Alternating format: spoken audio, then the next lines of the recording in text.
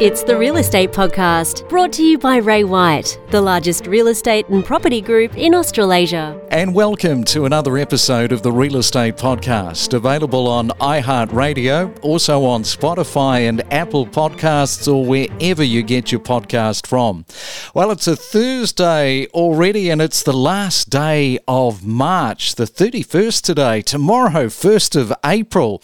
And in a moment, we're going to be speaking with Scott O'Neill. He's back again from Rethink Investing. And one of the questions that we're going to be looking at this morning is, should you use the equity of your home to purchase a commercial property? But first, we better have a look at the main centre forecast. And in Sydney, expecting showers with windy conditions and 22 degrees today. Melbourne, showers clearing with 21. Brisbane, partly cloudy with 29 degrees. And in Perth, expecting a high of 31 with possible showers and maybe even a storm today. Let's Talk Commercial, a podcast series with Scott O'Neill. Yes, it's time for our podcast series with our resident commercial property expert, Scott O'Neill from Rethink Investing. Good morning, Scott. Good morning, Craig. Good to be back. How fast a fortnight rolls around, eh? Yeah, it does. It does. Things are going crazy. 2022, it's a very fast-moving year. Lots of ups and downs already for the world, but crazy times. And Scott, if people are going to look at purchasing a commercial property, there are many different price points based on someone's budget and what they might be looking at. And as a starting point, perhaps, Scott, we can look at what some of the price points are and some of the best deals to consider.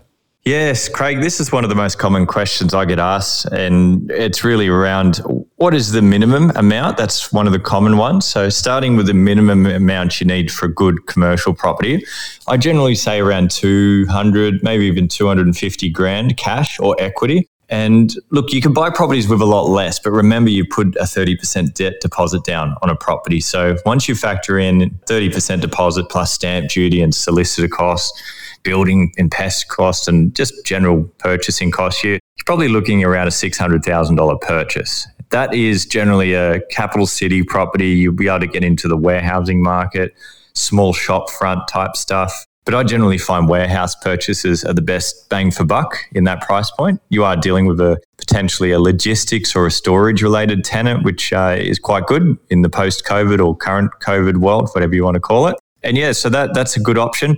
In terms of if you're lucky enough to have a larger budget, you might decide, what should I buy? If you've got, hypothetically speaking, millions of dollars to spend, sometimes it's worth spreading it around a few different properties or purchasing one. But I'll give you a real overall viewpoint of the market. So generally purchasing under $1 million for a commercial property, there's a lot of competition. There's a lot of buyers in that price point. So it's quite competitive. You might find the yields are a bit tighter because of that extra competition. From $1 to $2 million, in this market, it's quite similar, but you're starting to deal with larger type tenancies, maybe multiple income assets, freehold versus strata. So there's obviously benefits to spending more money.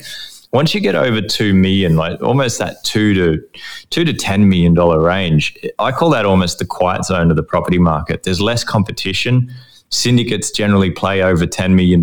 So there's, a lot less competition from those types of guys. But yeah, if you're lucky enough to have a larger budget, you will be able to play in that quiet zone of the market, which is generally multi-tenant, large freehold sites, very good quality deals. So dollar for dollar, that's some of the best deals you'll ever find in that range. Just coming back to that lower end, you mentioned warehouse. Up and down the country at the moment, what are stocks like in that space? It's interesting. There's some pockets where they're building more of it because there's been so much capital growth. So as capital growth happens, so do builder margins because, the end product will be worth more. So we're seeing certain pockets of Western Sydney, the outskirts of Melbourne. Yeah, there's more stock, but I generally like buying in infilled areas. So there's no free land. You're buying a scarce product that way. We help our clients into many parts of Brisbane, Perth, Adelaide, ACT, major regional centres, even Tasmania. We're sort of seeing good deals everywhere at the moment, but we always like to find ones with tenants. And yeah, you just got to do the research on the stock in that specific suburb you're buying. And if you're confident it's a tight market, which basically all of the country is tight at the moment because vacancy rates are record lows. Since COVID hit, there's more warehouse tenants than there has been in the past because online sales have boomed, etc. Yeah, it's a good question. You just got to look into the stock and determine if there's any risk coming up. Now, Scott, this is a question that a lot of people face and consider when buying commercial property, and that is, should people use the equity of their home to purchase a commercial property? Great question. Look, equity, for those lucky enough to own property in the last few years of Australia, probably have a lot of equity, a lot of unused resource in there. And in the past, people have gone out and refinanced that and then bought a residential investment. But the problem with doing that now is you are taking debt out of a house to buy another house. So you've got to look at it as 100% debt on the next purchase. Unfortunately, the yields in residential are at record low levels, so it's quite a negatively geared situation if you go down the residential route. But if you do this via commercial, it's actually positively geared, like well and truly positively geared. So you can actually use the income or the equity in your house to create a passive income. Quite a strong one. The more equity you got, the larger the income is going to be. So buying a commercial property is an excellent and a super common way of actually buying slightly higher value assets because, you know, if you're lucky enough to own a property in Sydney, you might have $1 million equity that was created in the last couple of years. And that could equate to a $2.5 million commercial purchase. That $2.5 million might clear you $180,000 income minus your mortgage. So, you know, you'd probably look at about $120,000 income after the mortgage, after the outgoings, for doing absolutely nothing other than transferring equity from a house to a commercial property. So 6-figure income created instantly, plus that asset will grow in value too. So it's a capital growth play as well. So yeah, it can be a very smart move if you know what you're doing. You know, I wonder just in terms of older owners, how they get into this negative gearing for residential and whether that mindset needs to shift.